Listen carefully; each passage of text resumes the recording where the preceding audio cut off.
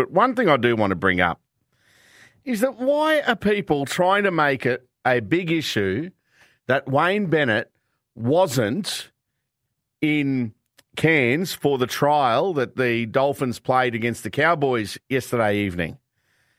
For me, it's a non-event. Wayne's been doing this for years and years and years and not turning up to trials and handing the reins to his assistant coaches. He did it at the Dragons with Steve Price. He did it at the Broncos with Craig Bellamy. He did it at South Sydney with Jason Demetrio. Now he's doing it here with the Dolphins with Nathan Feen in their first trial, which, by the way, many people tend to forget who were talking about the Dolphins last night. It wasn't their first appearance as an NRL team. Their first appearance as an NRL team was in Gladstone a week ago. And then last night, Christian Wolf, who in most likelihood will be coaching the team within a couple of years, he took the reins. So he was the coach up in Cairns.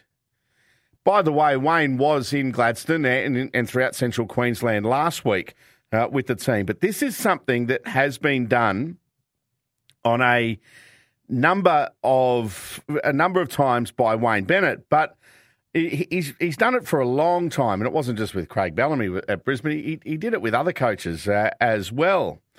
Now, Wayne was also training this morning at 7 a.m. with the players that didn't go to Cairns as well. So it's not as if he's been doing nothing.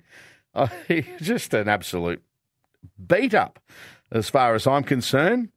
And he's someone who has been doing this, as I said, for a long, long time. In my opinion, Wayne not being in Cairns last night is the biggest non-issue going around.